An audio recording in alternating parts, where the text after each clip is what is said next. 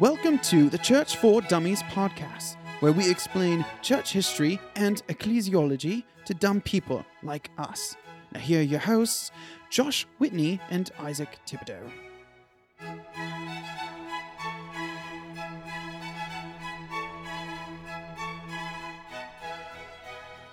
Dude. What's up, dude? I don't know, dude. Cool, dude. that was probably our worst intro. Good thing we have a pre-recorded one that's always good. True. That is true. With that person's flawless British accent. Did you just let the cat out of the bag? No. Okay. Nothing happened. Okay. How's it going, man? It's going good, man. I just drank a halfway decent smoothie. Halfway decent smoothie. Yeah. I would argue that's probably the best smoothie you've ever had. Right? I'd be lying if I said yes. No one needs to lie. That would be worse. It was probably really healthy, though. It's good for your body, so that counts for Yeah, something. a lot of spinach in it. So Awesome. Yeah, man. Good. I didn't get a smoothie, so at least you had a smoothie. Yeah. Well, before we get started in today's episode, there's something you wanted to say. Yeah. So I wanted to do a little shout out to my awesome niece, Whitney. Hi, Whitney. She apparently loves listening to the podcast, probably because of your intellectual wit, because you're very smart. But she's been listening to the podcast, and I heard she had a question that my sister had to try and answer for her about our title, because in it and in our intro, we talk about Church for Dummies. And so, Whitney, I wanted to give you this little explanation, and it's a little explanation for everybody else about why our podcast is Church for Dummies and why in our intro we say that this is for dummies like us. So we mean that in just a funny, playful way of this kind of topic of telling people about church, where we came from in our history, and in a playful way saying how none of us really know everything. So we're here to explain what we know about church history, because we're learning. We're not very smart. So in a playful way, we call ourselves dummies, while also telling that we're explaining all of this stuff to dummies. And really it comes down to a plain language kind. So Whitney, you can understand that when we're talking about these things, hopefully you understand we're talking about Jesus, we're talking about the Bible, and we're talking about how important it is that we do learn these things to people who don't understand about how Christ and Jesus Christ, not Christ and Jesus. I'm sorry, Whitney, that was confusing. How Jesus Christ is the same God through all of the Bible, as well as we see him in our church history as we develop and grow. And we all learn through this together, so we playfully call each other dummies. We don't actually want people to think they're dumb.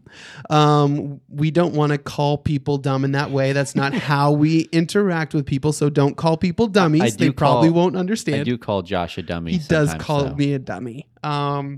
But yeah, that's just a little bit of how we explain it. So I hope this was helpful, Whitney, and I love you a lot. Hi, Whitney. Bye, Whitney.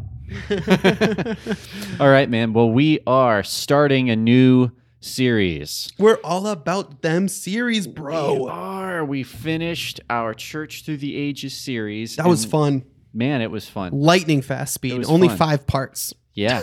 And now we're taking a break from the last 2,000 years of church history, and we're going back even all the further. Way. We're going back all the way. All the way. To the very beginning. Yes. Well, you were going to say something. Well, I was just going to say, we're just going to go further back into the history of how God interacted, which is how we believe is what God is doing. God reveals himself to his people. Right. And so we're just going to go a little bit further back to see how God interacted with his people. Yep, exactly. That's what we're doing. So we are starting a series called the Covenant Theology series. And if that word scares you because there's some baggage to it, we'll just buckle up, baby. Buckle up and deal with it. No, obviously we all come from preconceptions, or conception. We're not talking about biology here, buddy. I think I was thinking of the word presupposition, and I You just said your niece was listening. Yep. Presuppositions. We all have presuppositions. Presupposition. That's better. Okay. Holy smokes. Goodness gracious. We all have presuppositions. We all come to the Bible with things that we believe. We just believe ours is correct. Yeah, exactly. But in no way are we trying to like shove this down your throat. All Christians better believe this way. If you don't, check your salvation. All these things. These are just, we believe this is how Scripture reveals itself. Not because we came up with this system, looked at Scripture and goes, makes sense. But we look at Scripture and we go, I think that it's explaining itself in this manner. So Right. there's no like down your throat. This is just what Isaac and I believe, and we believe that the Bible views itself in this lens. Yes, exactly. You're still a dummy if you disagree with us, but right. I mean, you're exactly what still John dumb, said. but we're all dummies. Right. You're just more of a dummy Yeah. for thinking something silly like not this. I was thinking about making names, but we'll just go with not this. Well, thankfully, Yeah. with this first episode, I don't think it's going to be controversial at all. I really don't think so. Hopefully No, I not. don't think so. No, I think it's pretty clear.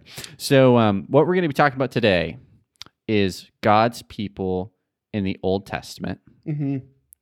and particularly we'll look at how they were saved and their awareness of their salvation and other things of that nature. Yep. Yeah. So where do we want to start? Where are we starting? Roughly about literally the very beginning. How about that? Legit? Like legit. So we're going to go all the way back to Genesis, which if you open up your Bible, it's the start.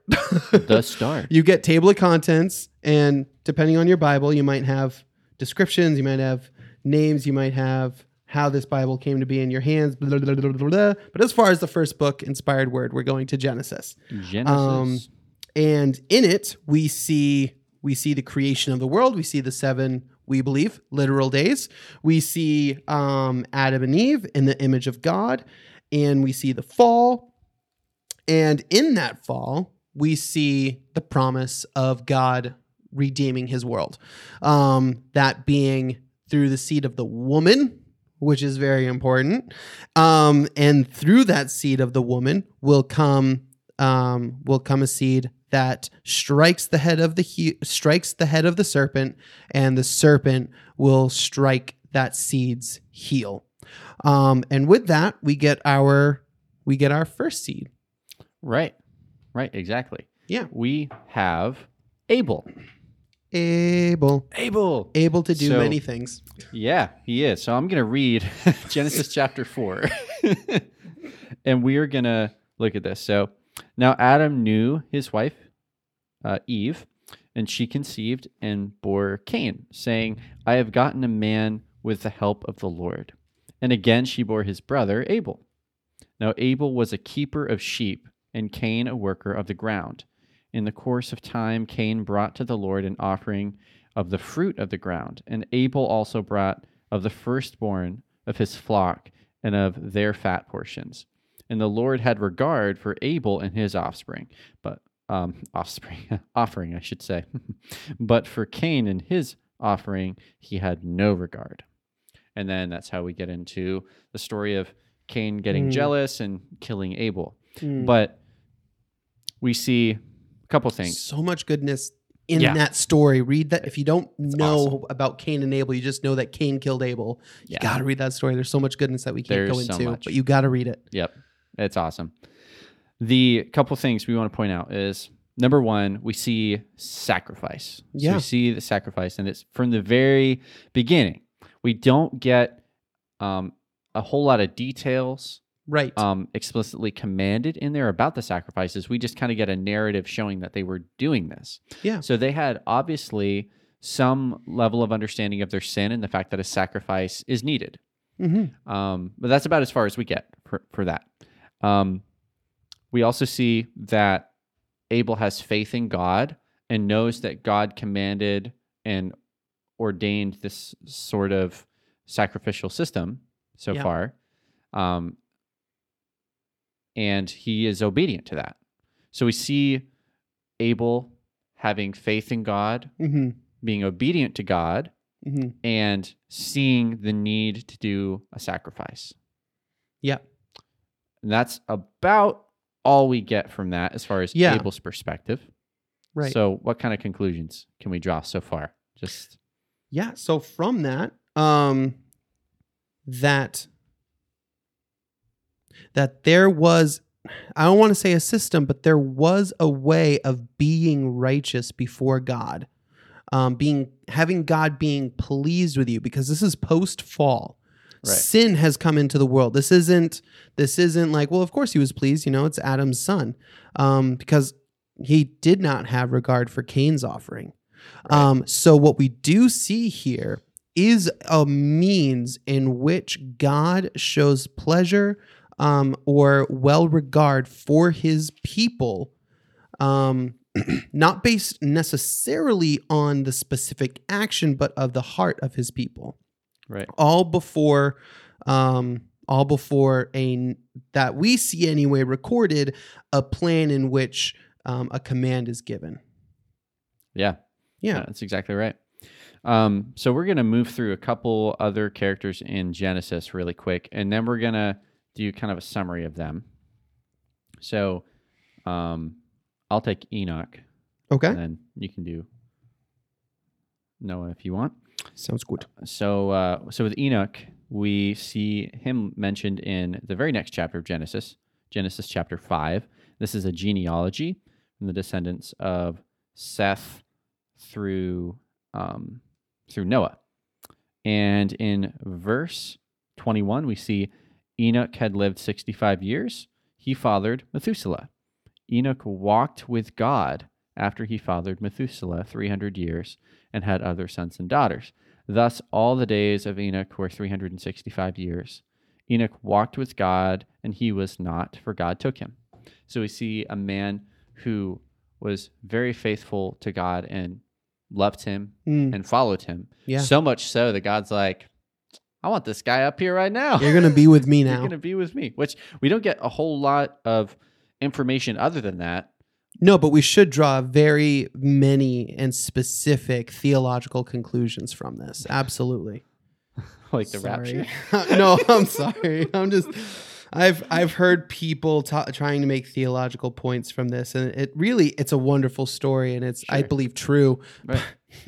There's not a great abundance of theological promises to be drawn from this. Right. I don't think so. Sorry. No, I'm with you there. But yeah. So far, pretty simple. Kind of like Abel. We see here's a guy. He knows that he was made by the God of the universe, and he worships the God of the universe and walks with him. Well, and most likely just that being passed down. There's not like a standard to live up to, but that the promise and probably God was like all we see is this genealogy. Yeah. I think it would be very safe to assume God probably was interacting with his people during his time. How? I don't know. What? I don't know. What'd he say? I don't know. It's not necessary for us to know about these people, but God, he seemed to have a strong relationship with the Lord, at least knowing him and finding favor in his sight. Right. Before the law, before all these things. Right. Yeah. So that's Enoch. That's Enoch. And then we go to Noah, which I'll start in chapter 6, and I'll start there in verse 5. I turned to the mic to do that. I was facing down and realized I'm not facing the mic, just as I decided to do that. So starting in verse 5, we'll go with, let's read the word of God. The Lord saw that the wickedness of man was great in the earth, and that every intention of the thoughts of his heart was only evil continually. And the Lord regretted that he made man on the earth, and it grieved him to his heart. So the Lord said, I will blot out man from whom I have created from the face of the land, man and animals and creeping things and birds of the heavens, for I am sorry that I have made them. But Noah found favor in the eyes of the Lord. And then we get on to his genealogy, that we get into the description of that further. But again, in this land of wickedness, surrounded by wickedness. And as we read this narrative further, which I believe to be a historical narrative, it's sad that we need to specify that nowadays. Yes. But I believe this to be a literal historical narrative. We get the description that he's the only one, him and his family. And even still, it's mainly because of him. But he found favor in the sight of the Lord. Again, these are all before Abraham, but this was a man surrounded by wickedness and still found favor in the sight of God. So we imagine he was probably walking with him as far as what Abel was doing, and Enoch, there was probably sacrifices or offerings of some kind, but showing a walking with the Lord that is, again, we don't get a lot of description of what that was, but we see a favorable presence of the Lord in these people's lives. Yeah, exactly. And two more things. The last one, so Abraham's the last person we'll cover in Genesis, but I do need to kind of sidestep and just mention Job for a second. Job is another person who walked with the Lord before Abraham. So it's speculated based on the contents of the book, but he definitely wasn't Jewish, whatever it was, whether it was before or after Abraham. But here's a guy who walked with God. If you look at the beginning, it shows like he lost everything, and he still, it's like, no, God gives, he takes away, blessed be his name. A deep understanding, not just like, I receive good things from God, so of course I'll worship this God that gives me good things. Right. His whole life was wrecked, and he says God can do that. Yeah, like he is God. And he has this understanding. Yeah. When we see critics of today looking back, they talk about this rudimentary, like caveman view of these people and how they understood God, and it wasn't as civilized as we know today. But you go back through and you read, like, these people had a deep understanding of who God was, not just God good, God give me good things, I worship God.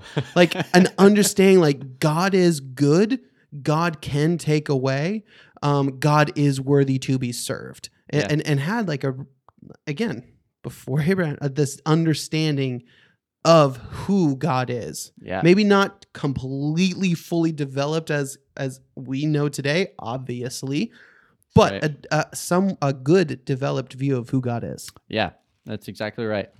And the last one to mention is, of course, Abraham. Makes sense. So Abraham, and I'm not going to necessarily read anything, but Abraham is introduced in chapter 12 of Genesis, and God calls him to go to a new land, the land of Canaan, and he says, I'm going to make out of you a great nation, so go to this land and I'll give it to you.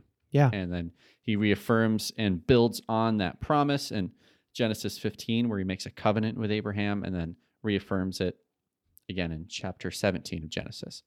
And all through this, there's so many things to think about, but I want to start with Abraham and looking back, like these group of people that we talked about so far.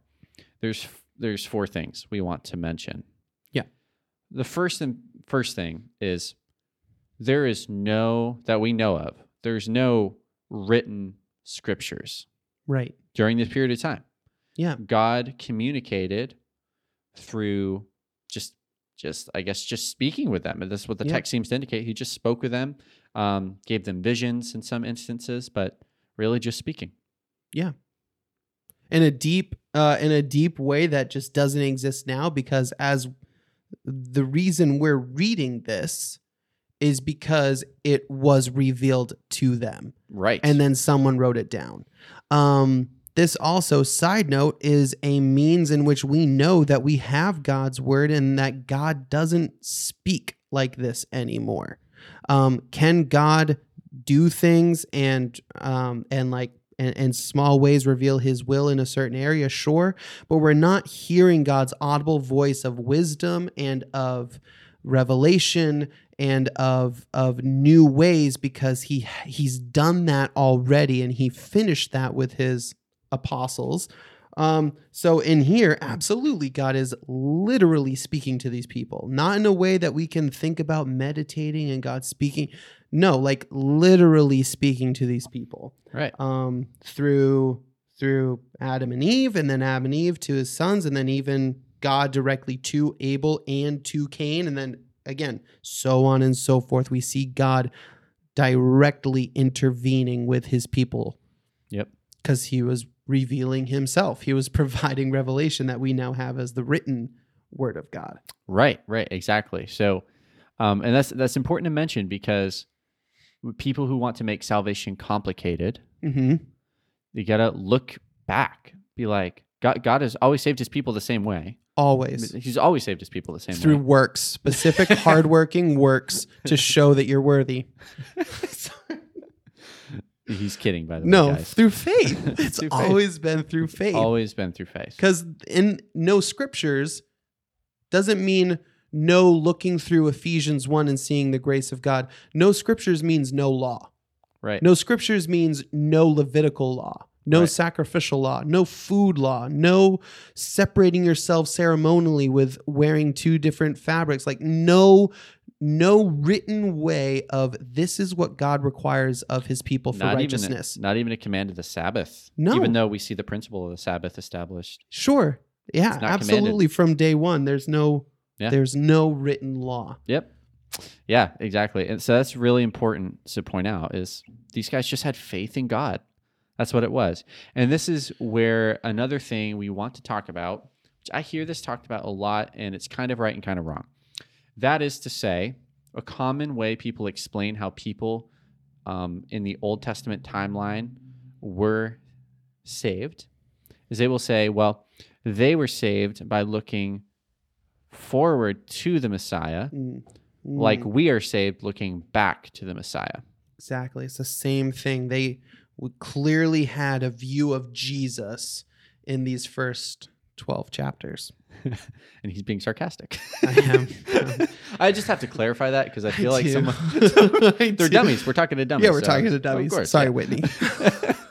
No, but seriously, there's no indication in the Mhm. text that these guys were aware of a future Messiah. Now, don't get me wrong.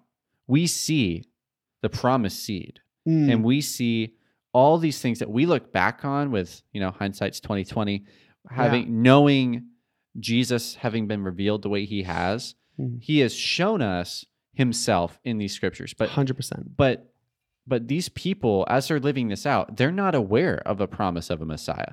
They don't understand that the promised seed is going to be God himself. Yeah. Thousands of years later, he's Yeah. going to become incarnate and die on a cross to impute to us his righteousness. They have no idea that's going to happen. Right. They just have faith in their creator God, who, by the way, is Jesus. Whoa, that shouldn't be a surprise. Yeah. Like, We believe in a triune God. exactly. And we sometimes, even myself, we sometimes intellectually know that and practically forget about it. Yeah. But Yeah. same God. It's hard to say, to make a case for lack of evidence. Is it possible that God directly intervened with every single one of these people saying this promised seed is going to be a Messiah? But no, I mean they're given revelation from God that he's going to make a way. Right. Walk with me.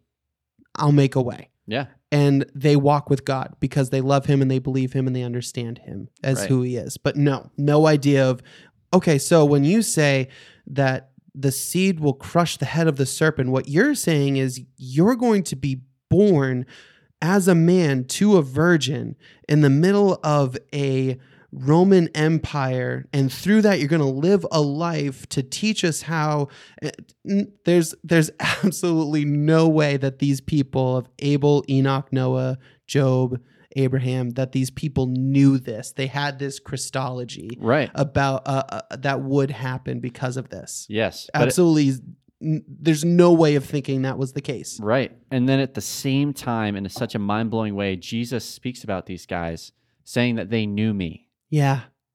So it's like they knew God. Yeah. He just hadn't revealed himself as much as he has now. Mm. And that's the thing about the Bible. It's one big story. It's not like in these separate silos or chunks. Mm. It's one big story of God redeeming a people for himself through his son Jesus by the power of his Spirit. It's like this massive story that is progressive in how it unfolds, just like any story is. The plot continues to grow and build on, and then once you get to a certain point, you look back, you're like, "Oh my goodness, that's why that happened." You know? Yeah. It's like that with any good story. Yeah. And this is the one that God wrote, so of course it's going to be It's good. an amazing It's gonna be story. good. I'm sorry if this is getting but I'm just like, yes, absolutely. Yeah. And the first thing I think of is John 9, I believe it is. After Jesus heals the blind man, talking about like the authority he has and talking about being like giving this law or being there with Abraham, and they're going, you're less than 50 years old and you're saying that you were with Abraham? How is that possible? And he says, before Abraham was Yahweh. Yeah. I am. And that's why they picked up stones to kill him, because he just said he was God. And that's yes, because Jesus was that. Jesus is God giving that. Yes. So they were still saved by the work of Jesus without fully understanding the work of Jesus or even knowing that it would happen. Yeah. But they were still saved by it because they had faith in God, who is Jesus. Yeah. Yep. Absolutely. Exactly. So hopefully that makes sense. So 1, they didn't have scriptures, law, or anything Yep. like that. 2, no awareness of a future Messiah, specifically of a 30-something-year-old man who is God in the flesh to die for their sins on Right. a cross in a Roman Empire. Right. And then 3, yes, we're good to move on. Yeah. 3, we can move on. these are non-Jewish people being saved. Mm-hmm. You alluded to that when you talked about Job, that literally we see that he was not a Jew, and that's why we think he was pre-Abraham, Right. because Abraham wasn't technically even a Jew. Right. Not until the covenant. Yeah, he That was was Abram. made. Right. And that's why it's important. And it's going to become relevant in the rest of our talks about the covenants and covenant theology in general, as opposed to some other views, is we don't see God having two different type of people. And we'll get into that in a later episode. We see God has one people throughout all ages, and God's plan has always been to save a people for himself from every tribe, tongue, and nation. And we see that actually in the promise to Abraham, that his offspring will be a blessing to the nations, and that offspring is Christ. Nations. Yeah, nations. And a lot of times when people from different perspectives within Protestantism, they're looking back on the Old Testament, they think, oh, all Israel, the church, all Gentile, or mostly Gentile, right? But in fact, it's more like, no, the beginning of the Bible, it's all just humanity until the promise to Abraham. Mm-hmm. And then through a specific seed through Abraham, Isaac, Jacob, and all of his descendants after that, there's this additional covenant made with them for a particular purpose, to bring about the Messiah, to give the law so that we can understand God and see our need for him, and etc. There's all these other things going on, but it's all building on itself. But it's not like Jews are the only ones being saved, because people before Jews were invented by God. Invented. Before Jews were copywritten. In the covenant with Abraham. Like there are these people, like there's no such thing. It's like living in the first century and talking about being an American. It's like it doesn't exist yet. Right. So you can't say that. It's not a relevant term. And it's like that before Abraham, that wasn't a thing. So obviously these guys were saved by faith in God, as everyone else throughout all generations up through today are. We just have more revelation about who that God is. Yeah, absolutely. And there's still things that we don't know that Yeah. are going to be revealed to us. Yes. Not in an extra spiritual revelation. We'll know God a little bit more, but as far as like how he's going to fulfill all things, Right. how the new heaven and new earth looks, like there's still things we're waiting to have fully fulfilled Yeah. to us. Right. They've been revealed in the sense of a promise, but they haven't fully been revealed in we know exactly what that is. And it's exactly the same way as these guys that we're talking about in the Old Testament. And this, Yeah. like, Are we there's a somehow promise less made. saved because we don't know right. what John sees in Revelation? Right. Yeah. It's like, It's- no, we're saved by God. If you have God, you have eternal life because God is the gospel. Gospel. Yeah. Sorry, I I was was supposed to hoping- say gospel. You were supposed to say gospel. I was like, I don't know the way, the truth, the life. I believe you. Sometimes I break into song. Yeah. I Yeah. apologize. Anyways, was that everything? In number 3, yeah, I think number 4 is the ultimate outcome, kind of like summarizing all of those together. Yes. Because that there were no scriptures, there was no awareness of a specific future Messiah, and that there are non-Jews being saved here. And the culmination of all that is that all saved were before law and before Christ. And we see that specifically in Romans 4, chapter 9 through 10. Is this blessing then only for the circumcised or also for the uncircumcised? For we say that faith was counted to Abraham as righteousness. How then was it counted to him? Was it before or after he had been circumcised? It was not after, but before he was circumcised. And what he's pointing to is back in Genesis, when I believe it's chapter 12. It's either then or the second time God comes to him with the covenant, and he says that Abraham believed and it was counted to him as righteousness. He had not yet been circumcised. And that was the beginning of the law to the Jew. Like the covenant was sealed with circumcision, which is true. The covenant was the sign of circumcision was a seal of that covenant, absolutely. But God called him righteous before that. Right. And how can that be the case if we're saying that it has to be because specifically of Jesus, it had to specifically be of the law? Was it because of those things? Yes, Jesus, and yes, he fulfilled the law, but no, they didn't specifically know what it was then. And all of this going back to our original point of bringing this up too is saying that of how we view back to Christ and the Jew looking forward to Christ, while not specifically as Christ dying on the cross. Yes, in that they had faith in God, who Christ was. Right. So it might sound kind of complicated, but really it just, these people had faith in the Creator, Mm-hmm. and he saved them by faith. And Colossians says that that's Jesus. Yeah, exactly. Yeah.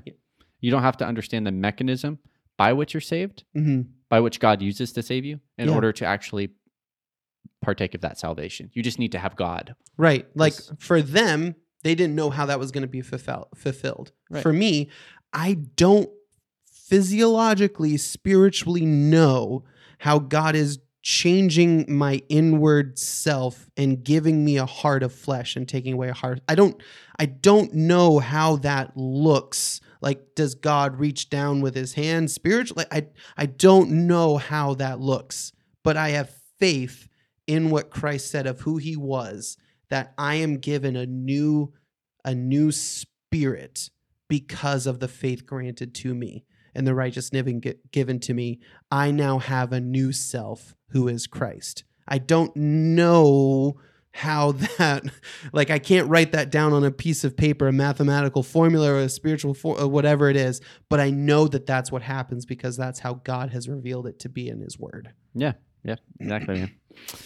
Yeah, so that's good. So that is a brief summary of God's people in the Old Testament. I know we didn't go past Abraham, but that's mainly because we just wanted to establish, kind of like Yeah. Paul, the fact that salvation has always been by faith. Yeah. And that didn't just change when the law came. The law came for a different purpose other than salvation. Right. So, but yeah, so we'll get into all that in future episodes as far as parsing that out a little bit more. But I think that was a good start. That is good. It's the whole point of these podcasts, not just specific details of church history, but we're like, what does this mean for the church? And so we want to dig deeper into these things. So I'm really, really looking forward to this. This has been fun. Yeah. Yeah. All right, guys, stay tuned for the next episode. And until next time. Deuces.